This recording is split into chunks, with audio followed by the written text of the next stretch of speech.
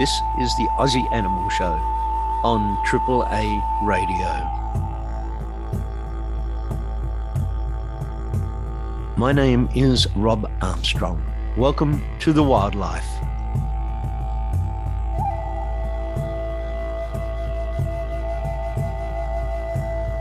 Some news on the Gordon koalas. There is hope yet.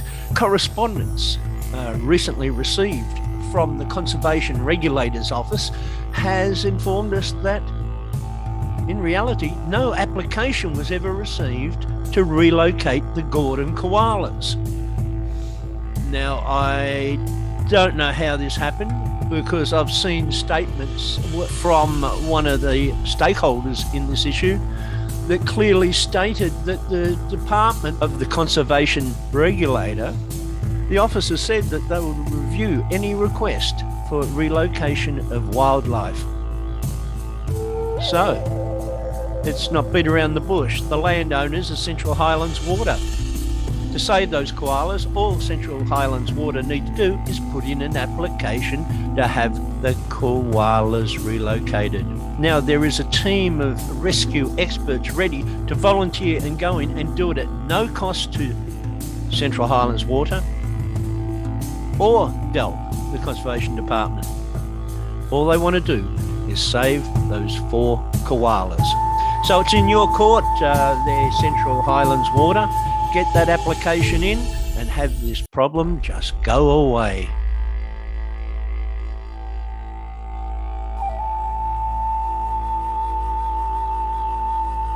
The headlines read, Koalas incinerated in DELP burn.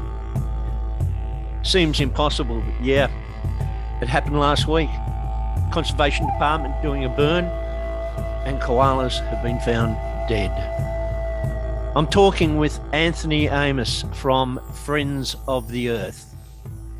Anthony, what can you tell us about this burn down at Mount Richmond near Portland in Victoria? Yeah, well, I was alerted about it a couple of days ago. So it was a Forest Fire Management Victoria backburn in the Mount Richmond National Park.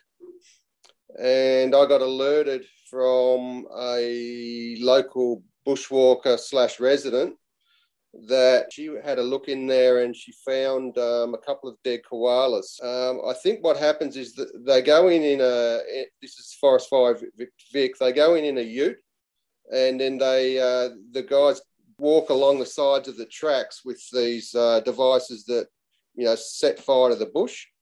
This track was called Black Waterholes Track. And they walked along it for a couple of 100 metres and set fire to, or attempted to set fire to, any native veg along the side of the track. A lot of this area shouldn't burn at all. And so I think when we were down there, we saw about 10 hectares had been burnt. But I think the Forest Fire Vic wanted to burn a couple of 100 hectares, but a lot of the bush didn't catch on. And so, yeah, they went along. They claim that they're targeting weed species such as coastal wattle and Pittosporum. They claim that the fire management is a weed control sort of mechanism. But what we observed 2 days ago was that they were burning off a manna gum and brown stringy bark. And manna gums are known down there as probably the most preferred koala tree in along with swamp gum. And yeah, it didn't take the bushwalk long. She found 2 dead koalas. This was only in 20 minutes. There was another 2 that were horribly burnt, had to be rescued. And when we went in on Saturday, we found another animal nearby which wasn't burnt. But yeah, they're just on this little stretch of road, there was 5 koalas within 200 metres, 300 metres. So if the burn would have gone to plan and they would have ended up incinerating hundreds of hectares, the koala count and God knows what other animals are in there would have been much, much higher. It appears that Forest Fire Management Victoria hadn't bothered to check to see if there were any native animals threatened by their burn. That appears exactly right. The site where at the end of the track where we saw the burnt female, there were hundreds and hundreds of koala scats, and I mean, I'd never seen that many scats, and I've been doing a lot of koala research over the last decade or more. I'd never seen so many scats. So obviously it was well inhabited by, I'd say, more than one animal. And the scats were only 2 or 3 metres off the track. And the animal would have been probably incinerated in the branches of the trees. So, any idiot, if they would have walked or off the bush only 1 or 2 metres, would have seen that it was a densely populated koala area. And on the other side of the track where we found a burnt animal, that was full of scats as well. So in the back of my mind, I'm sort of scratching my head saying, are these forest management crews, totally incompetent, or potentially was it deliberate? One would hope not. We can excuse incompetence to a certain level, but the images that you've posted on the Friends of Earth page clearly show a very large pile of koala scat, which means that tree had been inhabited and used for a long period of time, probably a group of koalas, local residents. But we're not talking about huge trees. These manna gums are not that big, are they? The Mount Richmond National Park, it's probably on poorer quality soil. So the manna gums down there don't appear to be growing that large, although a little bit further along the tracks you can see some big brown stringy barks and mesmates. And a local did take me to an area that had been burnt probably 10 years ago, where there were some very large trees that had never regenerated back after a hot burn that went through a few years ago. So, and the other thing which is really quite curious, is I don't know if you're aware of the koala massacre that happened down near Portland in 2020. Yes, certainly. There's 2 fellas up on 258 animal cruelty charges. They're due in court in July. Anyway, after that massacre, I think there was about 50 animals killed. There was another 30 or so had to be euthanized, and they released, I think it was 100 and something animals, but some of those animals were released at Mount Richmond National Park. And we've got a theory that some of the animals that were potentially killed or burnt during this recent backburn might have been survivors of that massacre that happened in 2020. I mean, there's no way we can find out for sure, but yeah, and that sort of raises issues. Well, if the government authorities are regarding the koalas in southwest Victoria as and I'll say this in inverted commas, as a pest species, then they're probably trying potentially to cull them, maybe through burn-offs. The koala situation in Victoria is much different to New South Wales and Queensland. The Queensland and New South Wales animals are listed under the EPBC Act. I think they're endangered now. In Victoria and South Australia, they're not listed under the Federal Act, and we've got no real legal mechanism except the Wildlife Act to protect koalas. There has been estimations, there's about 460,000 koalas in Victoria, but it's complicated because a lot of those animals were translocated from islands back since about the 1940s. But, I don't know if your listeners are interested in the koala history in Victoria, but it's very different to New South Wales and Queensland. And quite confusing. In other states, relocation programs were not successful. In Victoria, because of the nature of the forest, in some areas, the relocation programs are almost too successful, breeding large numbers, and without adequate wildlife corridors for the koalas to naturally spread out, they tended to overpopulate these areas where they were released. But surely the point here, Anthony, and you raised it, and I thank you for that, isn't there a duty of care if these are those animals that were relocated from the massacre?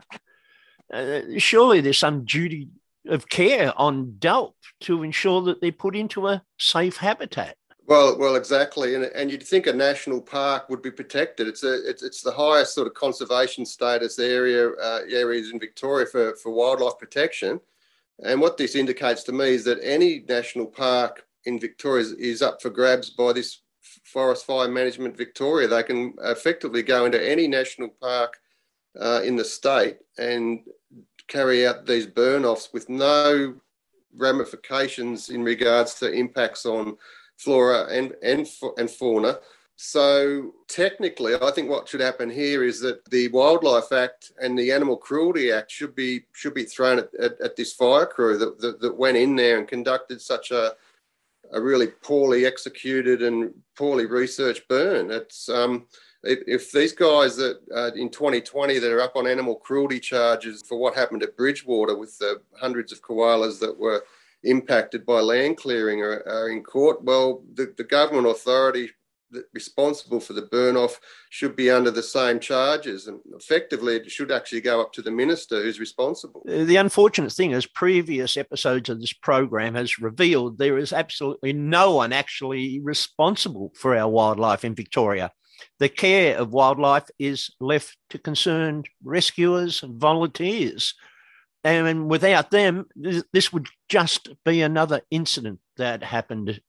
Look, the big one we're facing now is down the southwest area, massive blue gum plantations full of koalas. And once harvesting begins, we're going to have a massive problem on our hands.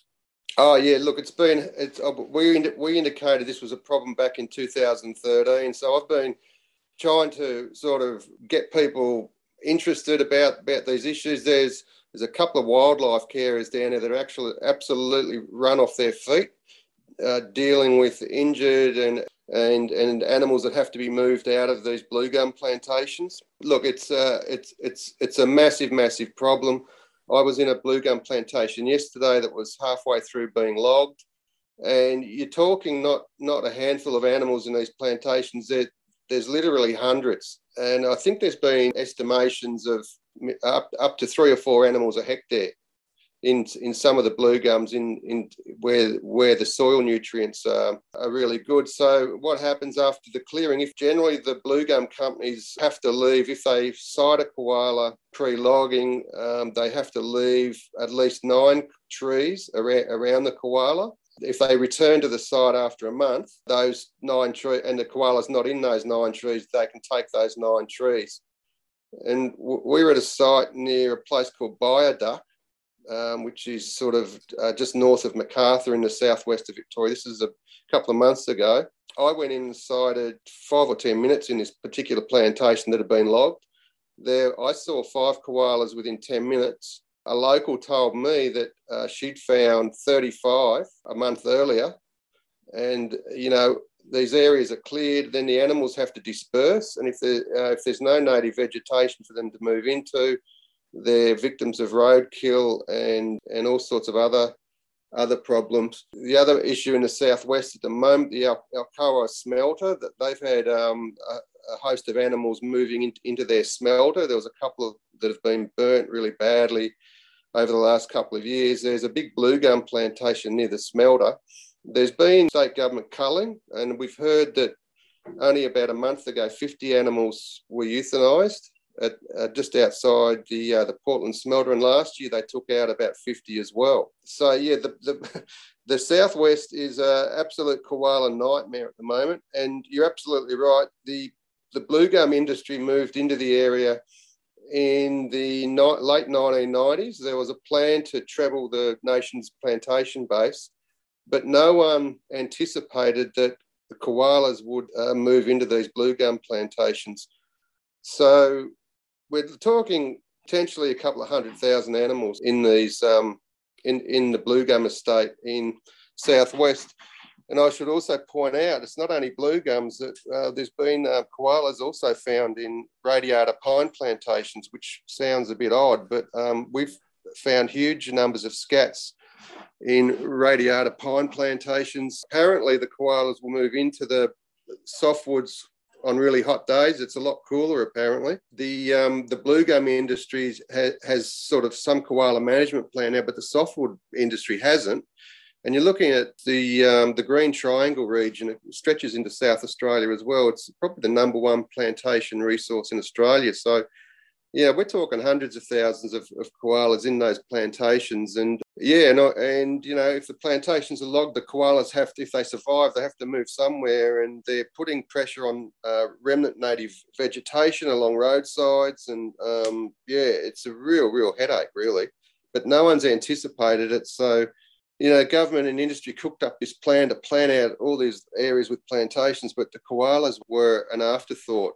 Really, and you know, and the same issue happened in Kangaroo Island, South Australia. They're translocated animals as well. So there was something said, someone read there could have been 50,000 animals killed in koalas. That is in the fires that went through in 2019, and that was largely the koalas that built up a massive population in the blue gums. So on Kangaroo Island. So yeah, look, it's a headache.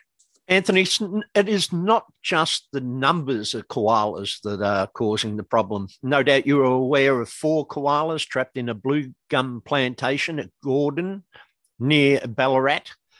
Yeah. The environmental consultant hired by the owners of the plantation to go in and do an evaluation recommended that those 4 koalas be relocated. DELC, the Department of Conservation, refused to give a permit. Do you think this could be, they're worried this would set a precedent for all those other blue gum plantations? I'm pretty sure of it. I mean, like I said earlier, you know, we've been aware of these big blue gum concerns for over 10 years. And, you know, this Gordon incident has come along, but it's come along after, you know, absolute carnage in the southwest. And the government, you know, spent money on sterilisation programs since about 2004. They've been sterilising animals at Mount Eccles, a place called Budgebim. It's a very significant site for the Gunditjmara people down in the southwest. It's the biggest manna forest probably in the world. So yeah, the government started sterilising animals back in 2004 with, you know, horrendous consequences for some of the animals that had those processes taken. So the Gordon incident at Ballarat, yeah, I think you're absolutely right. It comes on the back of after 10 years of massive problems in the southwest. So the government's probably scratching its head thinking, we can't relocate hundreds of thousands of animals in the southwest. But, you know, I think Gordon's completely sort of different. It's in a much more sparse koala habitat. There's a lot of habitat they could move these animals into, and yeah, for DELWP not to do that, and there's not that many blue gum plantations around the Ballarat region actually, so it wasn't a big ask. So I can't understand why they would have knocked those permits back. The department hasn't offered any reason and does not seem willing to do so. But I've emailed the Minister's office again, and we'll see if we can get a reply about why those 4 koalas at Gordon were refused to be relocated, when that would solve the problem and allow the harvesting to go ahead without all this hoo-ha. Anthony, Friends of the Earth, fantastic group. Is there one issue regarding koalas in Victoria that is more important than what they're facing with the future harvesting of blue gums? Our main issue at the moment, and this is the one I've been working on for a long time as well, is the Strzelecki Ranges. So the Strzelecki Ranges is in Victoria's sort of southeast. It's about 2 hours from Melbourne. The most depleted bioregion in Victoria, believe it or not. Now, that little area contains the only genetically robust population of koalas left in Victoria and South Australia. We estimate the Strzelecki koala population is only about 1,500 to 2,000 animals, but it has, so in terms of Victoria and South Australia's koala population, that little population in the Strzelecki's is about 0.3% of the entire koala population in those 2 states, and yet it's the most genetically robust. It's actually a relic population, unlike any other koala population in Victoria and South Australia. So it's highly, highly significant. And we're doing what we can at the moment to try and survey its habitat and try and get estimates on numbers and where the animals are located.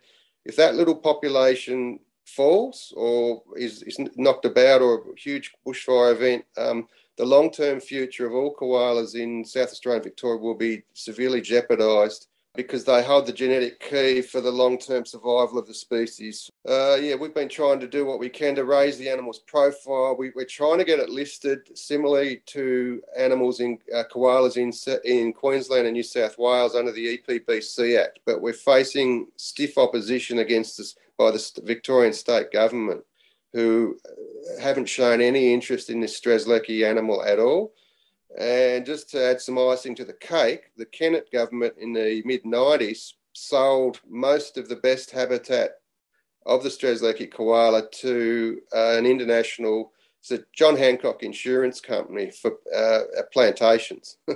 So we've got, up to 50 to 60% of the best habitat are now in foreign hands. And we've been having a big arm wrestle with Hancock over the last 20 years to set aside areas, and we've pressured them as best we can, but they're logging plantations down there as well with koalas in them. They haven't got the same population as in the plantations as in southwest Victoria, but they're definitely down there, and we're just trying to raise the profile of this really, really important. It's a nationally significant population in the Strzelecki's. I didn't realise the complex nature of the Strzelecki populations. I knew they were important. They've been a very important part of the regional tourism for many, many years. But we're talking about genetic pure koalas as opposed to relocated and the mixed group that inhabit most of Victoria. This is like a gene bank, is that right? Yeah, that's exactly right. And if you look at the history of the koalas in Victoria, they were basically extinct on the mainland by about the 1920s. In South Australia, they were extinct by the 1920s. So on mainland, South Australia and Victoria, there were no populations. So, that was assumed. And then the state government did a survey and they found a couple of sort of relic populations hanging on just south of Morwell, Wilson's Prom, another place called Carajung, and another little place on the Bass Coast called Grantville. They were the only remnant populations left in Victoria. But earlier than that, 50 years earlier, there'd been some animals moved off onto French Island and Phillip Island, and those animals bred like wildfire. And then overbrowsing on French Island became so severe that they had to move animals off French Island onto Koala Island and then onto Snake Island. And then in the 1940s, they embarked on a translocation program where they moved these animals, these translocated animals, back onto the mainland. And the issues we're having with overpopulation and overbrowsing are from those translocated animals, from the very limited gene pool. I mean, there was only 3 animals originally transferred to French Island, so that's a very, very small population to base, these populations both in South Australia and southwest Victoria on. So it's a really interesting story. I'm thinking about writing a book, but I don't know if I've got the time. But it's a really, really interesting story about. It hasn't the sort of what you call inbreeding hasn't stopped them. Actually, populations can boom very quickly into translocated animals, but there's a lack of genetic diversity there which doesn't look good for those animals in the long term. They're already showing there's a disease called testicular aplasia. There's also kidney problems in some of the translocated animals. So, they've got a lot of issues. But like I said, the state government doesn't differentiate between the translocated animals and the really important gene pool relic population, the Strzelecki's. Anthony, one of my biggest concerns is that over the years, I've heard and seen reports about the damage. The Victorian government is trying to paint the koala as almost a pest species, because we're constantly getting stories about koalas eating out the habitat and destroying their own homes. Now, the last one I went out and checked out myself was down at Framlingham. Yeah. And the problem there was that koalas were released into a limited habitat with no avenue to expand the population. That's right. Yeah, that's exactly right. Haven't we learned anything? Yeah, well, look, the Framlingham, there's these isolated islands of habitat, particularly in the southwest. So yeah, the connecting corridors and all the rest haven't really. I mean, there's been a little bit of good work by Landcare and that, but yeah, putting translocated animals into these little islands isn't really a long-term solution.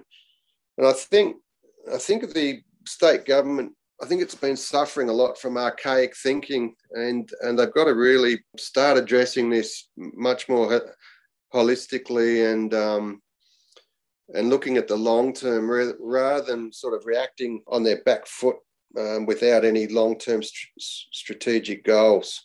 It seems to me like we wait until an animal is at the tipping point before the governments do anything. It would be a hell of a lot easier just to get in and to support native habitat, which would in turn support our native wildlife. Yeah, well, the other interesting thing with a lot of the translocated populations, they've gone through boom and then bust, absolutely bust, and it would be interesting to track where the animals have been released. And I think you'd find that there's been a lot of translocations in Victoria and the animals haven't thrived. And I know of places where they've been released and you can't see any animals there at all anymore. So, how successful has this translocation sort of exercise really been? And is the southwest situation only going to be a short-term population boom, and long-term, maybe the animals don't have a good long-term future down there? I mean, you've got to consider, as we talked about, the blue gum plantation. 2004, 2005, I mentioned before, they were sterilising animals due to overbrowsing and a huge population at Budgebim, Mount Eccles. But at the same time as they were sterilising these animals, just around Budgebim, I did some sums the other day, they planted 10,000 hectares of blue gum. So the animals would have, in an already overbrowsed forest with population problems, that just spread out into these blue gums. So is it any wonder that, now they come back and log the blue gums 15 years later and there's a koala problem? Yeah, so that's what I mean. There was no long-term plan. No one even foresaw that the blue gum plantations were even going to be koala habitat. I mean, a lot of the work in Queensland, New South Wales in koalas is 20, 30 years ahead of the game in Victoria. We're sort of, it sort of boggles me, really. The knowledge and the work being done in Queensland, New South Wales is light years ahead of what's happening down here. I mean, we don't even know, for instance, in the Strzelecki's, how many animals are there. I mean, that's just outrageous. And it's up to me to go out and try to survey, once a fortnight in areas that haven't been surveyed. And the only population surveys done in the Strzelecki's weren't done from Victoria. They were done by a team from New South Wales Parks and Wildlife back in 2013, 2014. And I tagged along. So there's more interest in the koalas of the Strzelecki's from New South Wales than there actually is in Victoria. Back in the early 90s, I remember reading a document called the Victorian Koala Management Strategy. And one of the top 3 recommendations for controlling koala numbers was to shoot them. It seems like we've just substituted the gun for other control methods now, but the mentality is still the same. Yeah, well, that's why in the back of my mind I'm thinking, were these burns at Mount Richmond deliberate in terms of reducing koala numbers? I'm still thinking that in the back of my mind. I mean, if you went down there and had a look, any idiot could have seen that it was prime koala habitat, and it just makes no sense at all to want to burn it. Absolute no sense at all, unless you wanted to do a cull on animals that were perceived to be a problem. The thing is, this wasn't a wildfire burn. This was a controlled burn to remove pest species of plants, to try and improve the environment. It shouldn't have affected the koalas anyway. From what we saw, there was a lot of, the canopies of some of the trees were scorched beyond, it was actually a high intensity burn in places. There's no doubt about that. And, that area where that animal, the female was killed, I mean, Yeah, that was a hot fire, and I doubt whether the trees around that area would survive at all. Yeah, it was bizarre. I don't know what was going on. It was really odd. Anthony, I am lost for words. I really don't want to keep harping about how incompetent our Victorian Conservation Department appear to be. Perhaps I'm just too stupid to understand, but you've got a koala in a tree, you don't light a fire under it. The koala isn't going to run from the flames. It just climbs up. The other thing to consider is, like, we've got this fire regime management system now in Victoria. And like I said, I think before, like, if your national parks aren't protected from these vandals, everything's up for grabs. I don't know if you're aware that about 2 or 3 weeks ago, there was a backburn that went out of control in the Warby Ranges near Wangaratta. And these are internationally significant areas.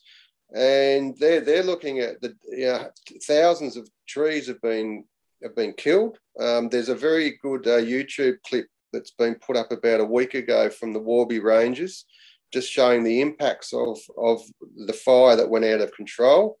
And then you've got all these fire burns that are going on throughout East Gippsland and the Central Highlands. And if people did what we did, went in soon after these fires, I'm sure you're going to get a mountain of fauna impacts, of animals impacted. Our patch that we saw was only very small, and this might be one of the best things that comes out of this incident, is that it's going to shed a light on what else is going on out there throughout Victoria with these horrendous burn-off operations, which effectively look like they're being done by, drunk cowboys. It has certainly attracted a lot of international interest. So we will make contact with you to get updates along the way. I am interviewing Jessica Robertson, who was down there on the weekend as well. And we are sort of like trying to support our koalas the best we can. Anthony, thank you so much for your time.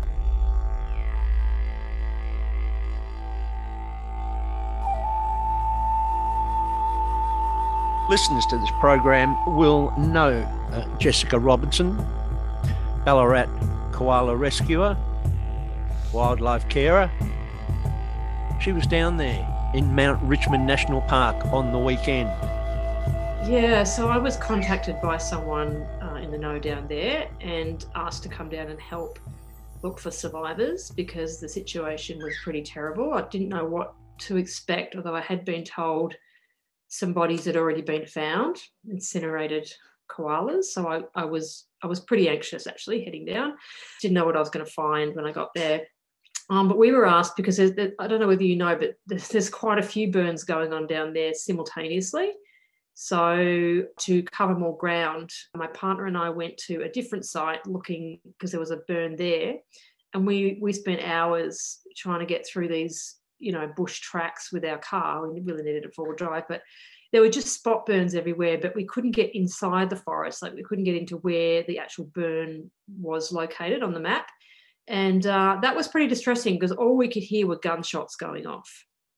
And we just could not, because it ricocheted, the sound ricochets in forest, we just couldn't work out the direction. So by the time we finally got the direction and got inside, we couldn't get through the tracks because we didn't have a four-wheel drive. So it was very frustrating. So we ended up just going to meet the others at the Mount Richmond site. And it was, getting pretty late by the time we got there. So we just basically drove around the perimeter because we couldn't get inside. It was so badly burnt. Trees were burnt. All the canopies were burnt in large sections of the national park. And it was still steaming hot and there was steam coming up. And I just thought, and it was raining actually when we got there. And so we were just desperately looking for survivors. And I did find one koala pretty quickly, actually. I know that Delt were interviewed by Yahoo today, and I read that article, and I saw that they mentioned that inspectors go in to basically see what impact it's going to have on wildlife and to keep it under control and what have you. Well, I don't know where they were because there was so much burnt. Obviously, a lot of animals would have deceased in this fire. There is no doubt in my mind. And we couldn't even get in. So I don't know how inspectors would have got in because it was far too dangerous for us to go in. So we were basically stuck to the perimeter of the park, and it was pretty easy to see koalas on the edge. I mean, obviously they were looking for green trees, and there were some around the edge, but the one I saw was visibly injured. Its ears were singed. It was walking very gingerly, trying to get away from me as I was approaching. I could see it was in pain, yes. So, there's some really injured wildlife in there, and the pain that they must be suffering, I cannot even imagine. And we can't get to them. We just can't get to them. That was really frustrating. We had to leave Portland that night. So, it was, by the time it got dark, we couldn't do anything else, unfortunately. Yeah.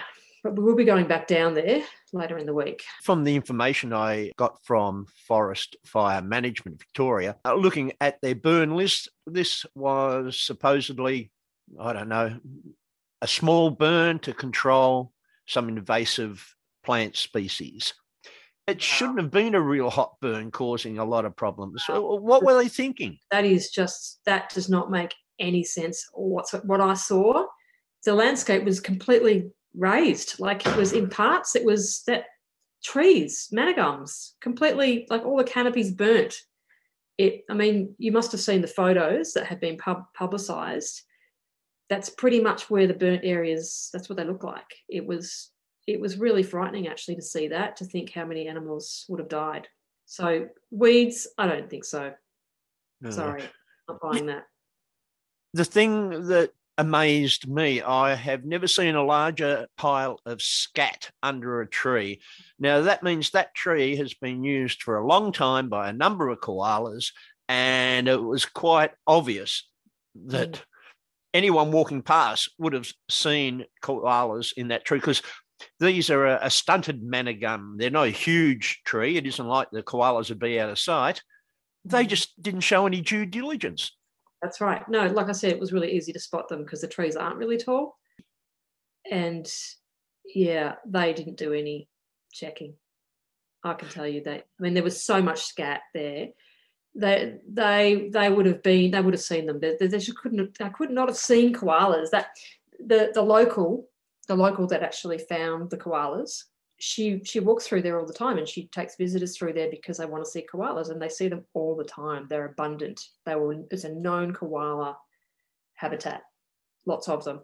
We have no real figure at the moment. How many koalas have been discovered so far, either injured or deceased?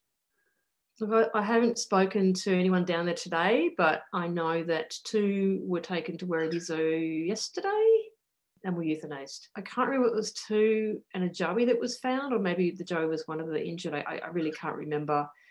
But yeah, none of them have survived. Even the survivors that have been found have not survived. So, and every day that gets by, their chances of survival lessens for any of those burnt koalas. Oh, yeah, I can't imagine. They would have severe burns. They could get infection. Their eyes would be completely irritated. They'd be dehydrated. They'd be so unwell. I mean, I guess really at this point, if you can't get in, they suffer, and they probably come to ground when they're so sick, and that's when you could probably get them. But that's all that suffering. Like, it's insane. With the problems faced by koalas in Australia, it seems like the biggest danger to koalas in Victoria is the Department of Conservation. What's going to happen when those big blue gum plantations get harvested? Yeah, well, they're being harvested all the time. Yeah, this is the problem. Dealt by the problem in more ways than one. I mean, obviously, this kind of thing is just complete, incompetence, really. If it was a mistake, I don't really know. No one can really say that, can they? But in terms of how they work for industry and don't really regulate these industries that are there for profits, there for making profits, time is money, not regulating them the way they should be regulated. So God knows what's happening in those plantations. I mean, there's according to DELP, 50,000, probably more, in those plantations. And I actually drove to Portland for the first time, and I was just gobsmacked. It was just like a sea of plantations on farmland. So where the hell are those koalas going to go when these come down? Like, they're not allowed to be relocated. We know that, don't we? So where are they going to go? What is going to be done with them? This is a major issue for DELP, and they know it, and they don't know how to deal with it. Media hotline at DELP were very quick to inform me, we'll get back to you. So, I mean, I thank them for replying so quickly, but I would have liked a couple of answers. I only asked 2 questions: what happened at Mount Richmond, and why was the relocation permit refused for the Gordon koalas? And that second question is now about the 3rd or 4th time I've asked it, never got a reply. So I think, look, we all know this is just the tip of the iceberg, but it's what happens now that's going to set what happens in the future. It just is of great concern to me personally. This is an example of how they value our wildlife. Well, God knows what's happening behind closed doors. God knows. Like, I hate to think. I mean, we all, as carers, we see it. We see it regularly, what happens. But I don't know, somehow you just rationalise it and think, well, surely someone's checking on them. But I don't think that is happening. Deep inside, I think a part of the problem is the reorganisation of our services. We now have this new organisation called Forest Fire Management Victoria, which is basically, in the past, would have been the DCE or CFNL or DELP's firefighting section. They're firefighters. They're not conservationists. They're not environmentalists. They're not biologists. And they're certainly not animal rescuers. They're fireys. They light and fight fires as a part of a plan by the state government to control invasive weeds and lessen fuel loads. We don't send a biologist in to repair our car. We get a mechanic. DELP has to put in biologists, environmentalists, or even experienced rescuers who would easily identify sensitive areas that have to be protected. I don't blame the firemen for doing what they do. The fireys do a fantastic, but not when you're dealing with wildlife. I actually feel a bit traumatised from it, to be totally honest with you. We don't see a lot of that kind of stuff, or certainly not in the open, because we don't have industry here in Ballarat. But what the carers and rescuers must see and have to deal with day to day in that place, in that hellhole of a place, and it really is the killing fields for koalas. I don't know how they cope, to be totally honest with you. Volunteers, these volunteer carers are just amazing. Like, they're taking in multiple koalas every week. They're caring for them, and then they have to put them out there and back into the war zone. I don't know how they cope, to be totally honest. There is certainly no transparency on behalf of the department when it comes to koalas.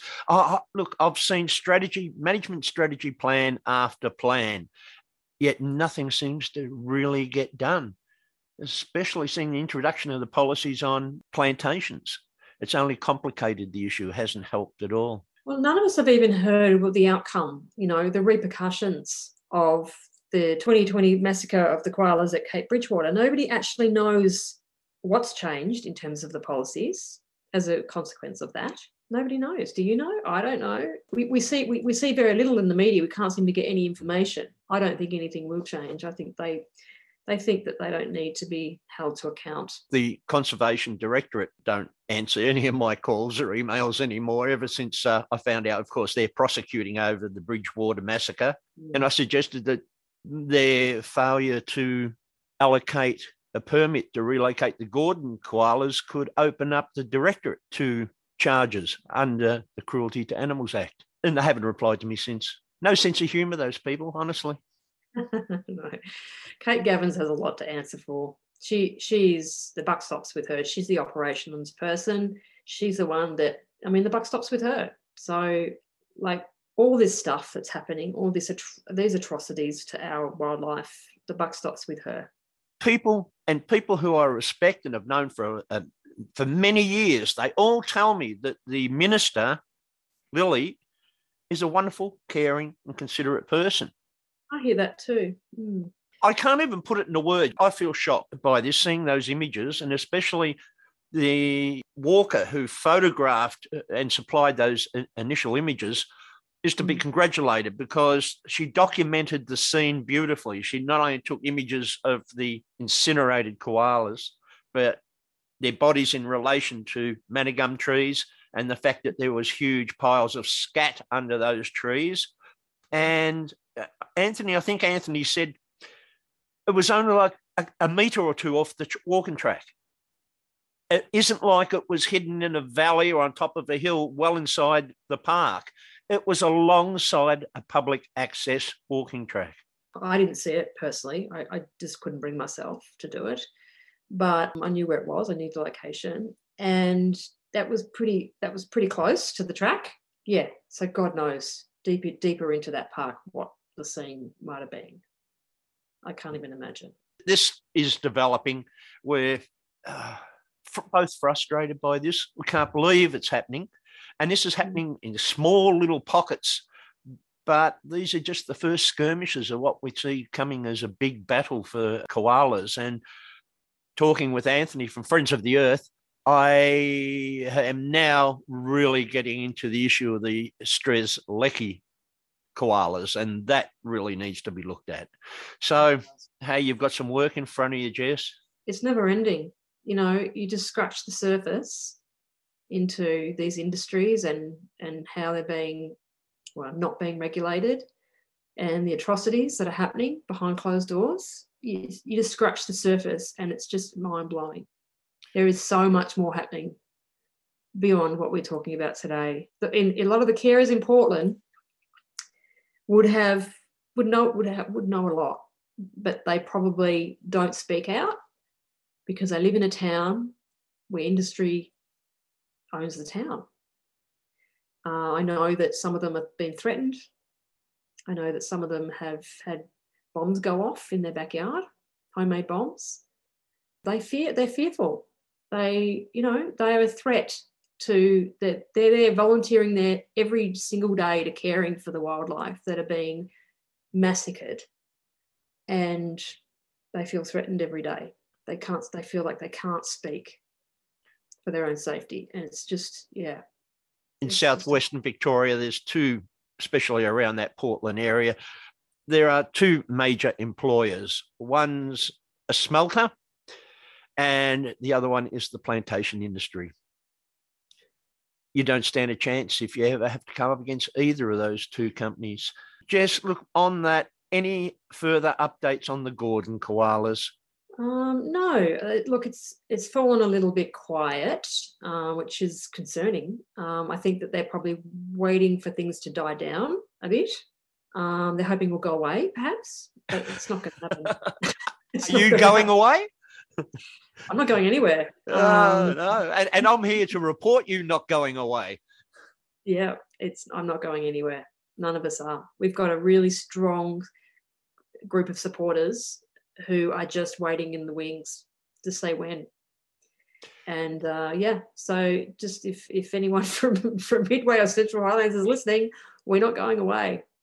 Look, the good thing is, and you pointed it out on social media, is that, a shout out to the owners of the plantations for at least keeping the lines of communications open. No, not the plantations. It's not who's... It's not Midway. Midway have never, ever engaged with us. Central Highlands Water have opened the lines of communication with me, and it's been respectful, and we, he lets me know how things, he updates me once a week to let me know if Midway have communicated when they will start the harvest. And so Midway won't communicate with us. And I'm sure they've been told by DELP not to communicate with us, not that they would want to anyway. But no, it's Central Highlands Water. And the only reason we do have this open line of communications is because Central Highlands Water is a public company. If this was a private landowner, there'd be none. There wouldn't be any negotiation with community. I would like to argue with you, but I can't. We all both know that's, the only good thing about it is that we're dealing with a public company that has to answer the shareholders. And that's why, just on that, so Central Highlands have said that they'll leave a buffer of blue gums, just a buffer, it's a small buffer, because we've negotiated that. Don't leave some trees for these koalas, just so they can have something before they move on. But private landowners have absolutely no obligation to leave any trees. They lease their land to the plantation companies, and the plantation companies take all the trees. There's nothing left. There's nothing left for the koalas in those plantations in the southwest. They can only leave trees around the koala if it's there in the tree, supposedly. Supposedly they do that. They leave the trees, and then they can't. But as soon as the koalas moved on, they'll knock those down. But in terms of leaving a buffer or any trees like semi-permanently, and by all means, Central Highlands is not leaving those blue gums permanently. They are just there for the short term. Yeah, there's no obligation from landowners to do that. Just a question out of left field. You posted some video on social media about the machinery used to harvest trees. These automatic giant machines that come in, cut the tree off, strip the branches off, cut them to length, and it's all automated. Do you know if that's the type of machinery that will be used in a blue gum plantation?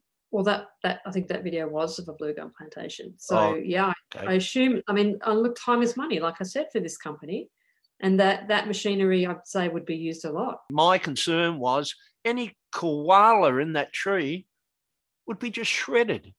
Well, they wouldn't have much of a chance if they weren't spotted, and that's what I mean. Like, no one from government is there regulating. No one is there. They've got spotters, but the spotters are employed by the plantation companies. Complete conflict of interest. Yeah. They're not there to look after the koalas. There's so many fantastic people fighting for the koala all around the world, and I can hear the sounds of their heads banging against walls. We shouldn't have to fight business and the government. One or the other, yeah, but not both together. And, this is where we have a Labor government in Victoria. And Liberals, I'm sure, would be worse. I almost guarantee it would be worse. It wouldn't be better, that's for sure. Couldn't get any worse, really. I don't think it could get any worse. Maybe it could, but God. Sorry. Both sides of government have shown that they don't care for the environment. They don't even mention it. They didn't even mention it in the election campaigns, in the campaigning, which was amazing to me.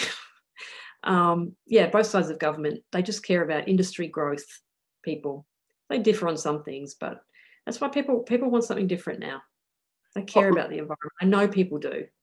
Exactly. Just look at the recent story about the ACT kangaroos. Because it is pseudo-environmental, the Greens are supporting the killing of kangaroos. Everybody should be looking after the environment. It's everybody's responsibility, and it's everybody's responsibility to look after wildlife. But the government department that's regulating and keeping people accountable for not doing that needs to be doing it in the best interest of the environment and of our wildlife, and currently they are not.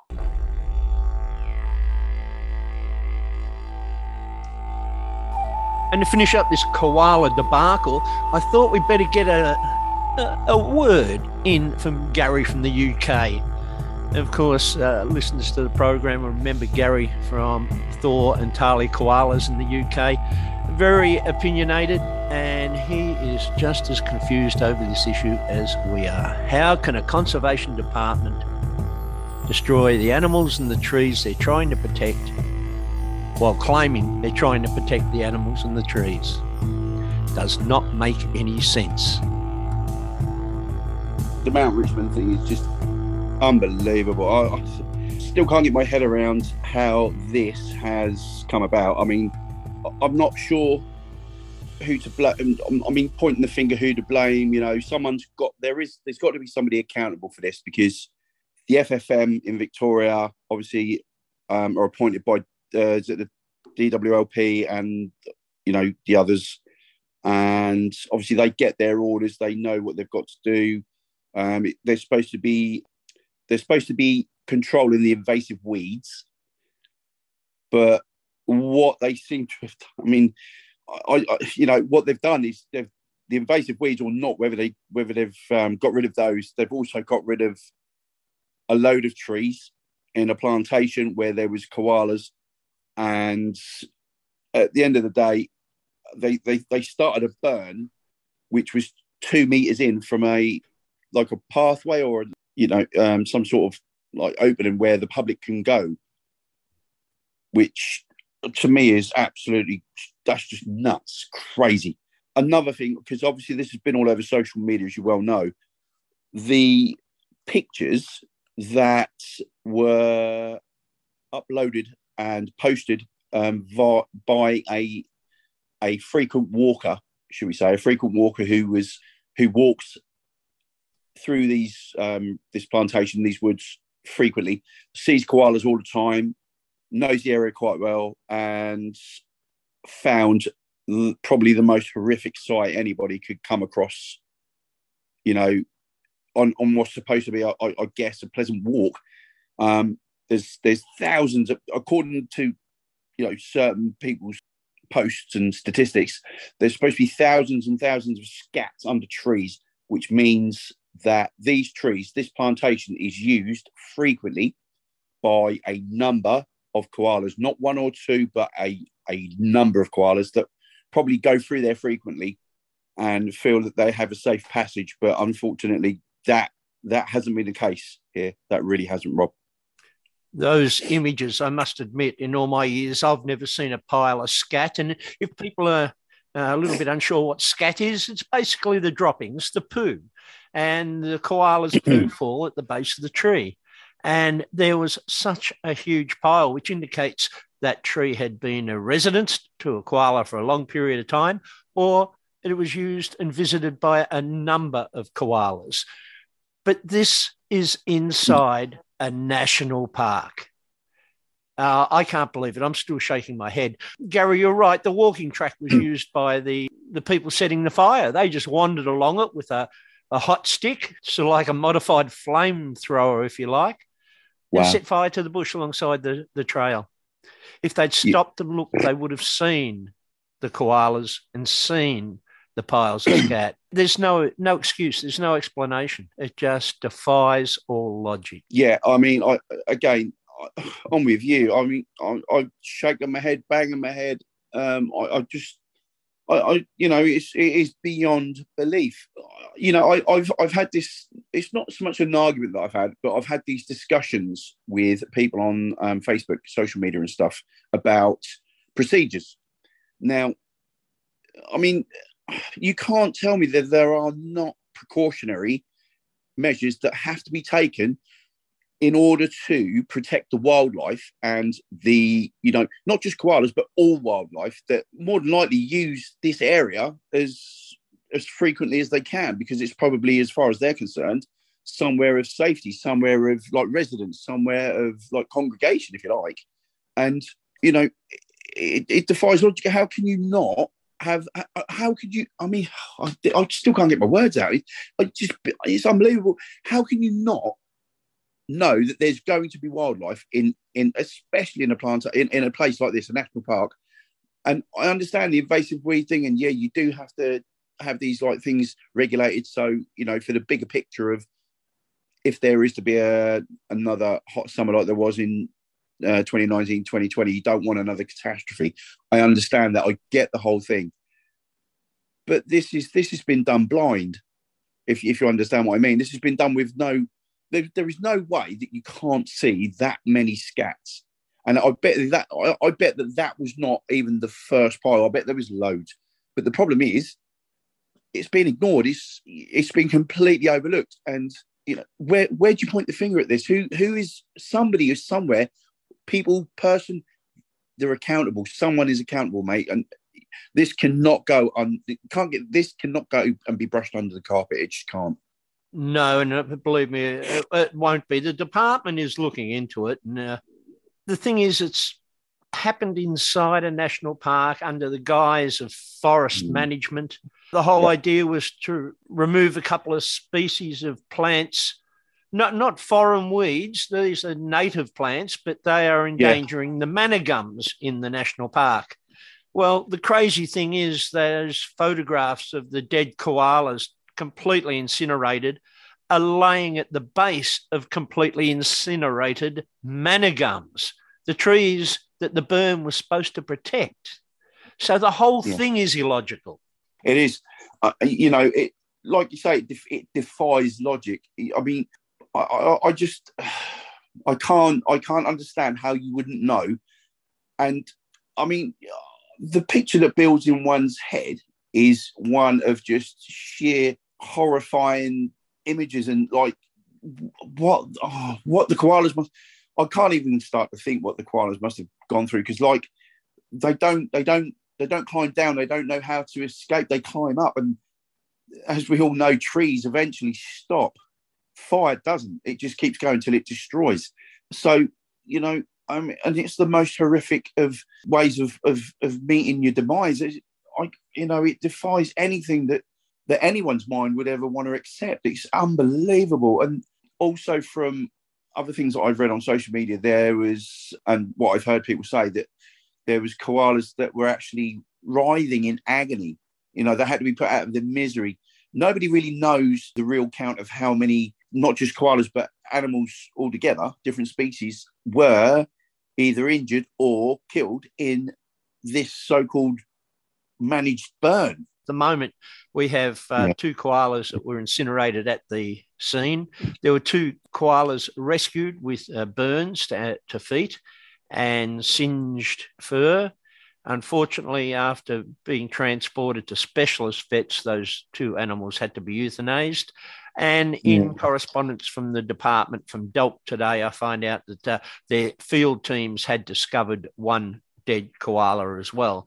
So I was not able to ascertain whether that 1 dead koala they found is one of the 2 that were located, or that's the 5th victim of the burn so far. Either way, I mean, irrespective of numbers, this should have been avoided. It should never have happened. You know, these guys, I know that they do their job, and you know, these are, I don't know if they're for professional people or whether this is something they do for a living, or you know, because obviously I'm not from Australia and I don't really know the protocols of this type of thing. But what I do know is I've stated to many people on social media the Wildlife Act of 1985. You know, it's the preventative measure, no matter who you work for, no matter where you are, protects the animals from any kind of injury, death, or dismay, or whatever. You're not, you know, that all animals are protected under this, you know, and unfortunately they weren't. They were completely overlooked. I don't even think that anybody even checked. I just don't. I've got this sneaking feeling, if you like, that nobody bothered to do the precautionary checks that anyone with any kind of brain power would know that is the right thing to do. Look, it's quite possible, Gary. Look, anything is. It's a remote national park in the far southwest of the state of Victoria. The forest management teams have goals and aims are set by their bosses, and I'm just not sure how qualified they are in matters to do with wildlife. There may have been a check done sometime in the past when this burn was planned, but surely they should go in immediately ahead of the fire. I got a statement from DELP today saying that the fire was lit in pockets to allow animals the chance to flee. And as you rightly pointed out, koalas don't flee, they climb up. So they are trapped in the trees. Like you say, I mean, again, it's common sense, okay? Common sense that tells you, I mean, look, koalas are known throughout the world, and even I know that, and I'm from the UK. I know that koalas climb trees. They don't danger by climbing up a tree. They get injured by a road, you know, hit on the roads or whatever, predatory stuff, attacked by dogs. They climb trees. That's all they know. They don't know anything else. These people, everybody knows these are statistics that people know. They're not, and it doesn't, like I said, it doesn't take a lot of brain power to work the logic out. You know, and koalas climb trees, but so does fire. Fire climbs very, very quickly. They absolutely crucify me to even think about that. They really do. I think, just touching on another subject, I don't know if it was about the Warby Ranges. That was another one. You'd know about that.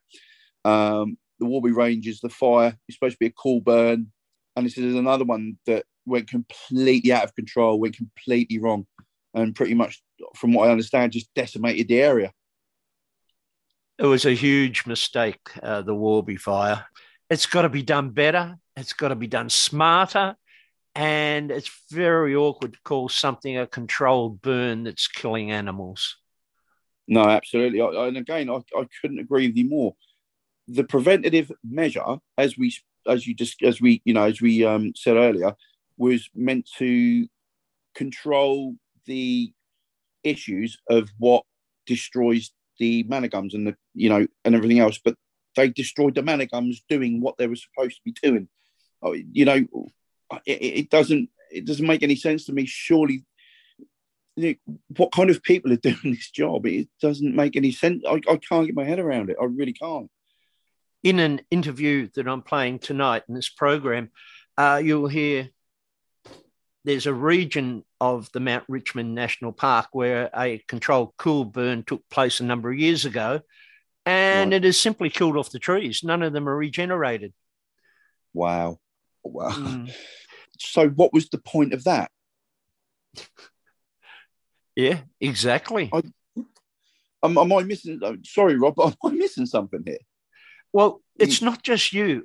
You're the third person I've interviewed, and I had to edit the two previous interviews because we ended up just shaking our heads and saying, we don't understand how this is happening. Tonight we've heard from Anthony from Friends of the Earth, who's been studying the koala issues for over 10 years, and he's at a complete loss. Yeah. Well, I mean, that in itself, that's self-explanatory. The man's been doing it for over a decade. And even if a man with that experience, that time served with koalas, if he can't get his head around it, then we're at a loss. I'll keep going over it and I'll keep saying it, and I'm sorry, I don't mean to repeat myself, but how could there not have been precautionary measures? I just don't understand. And I know koalas are not endangered in Victoria, which again is the population aside, it still doesn't make any sense. But to a species of animal that are so A, beautiful, B, precious, and C, just so sentient, so they cause no problems, none at all. They sit in a tree, they eat eucalyptus, they sleep their life away, and then they do it all again the next day.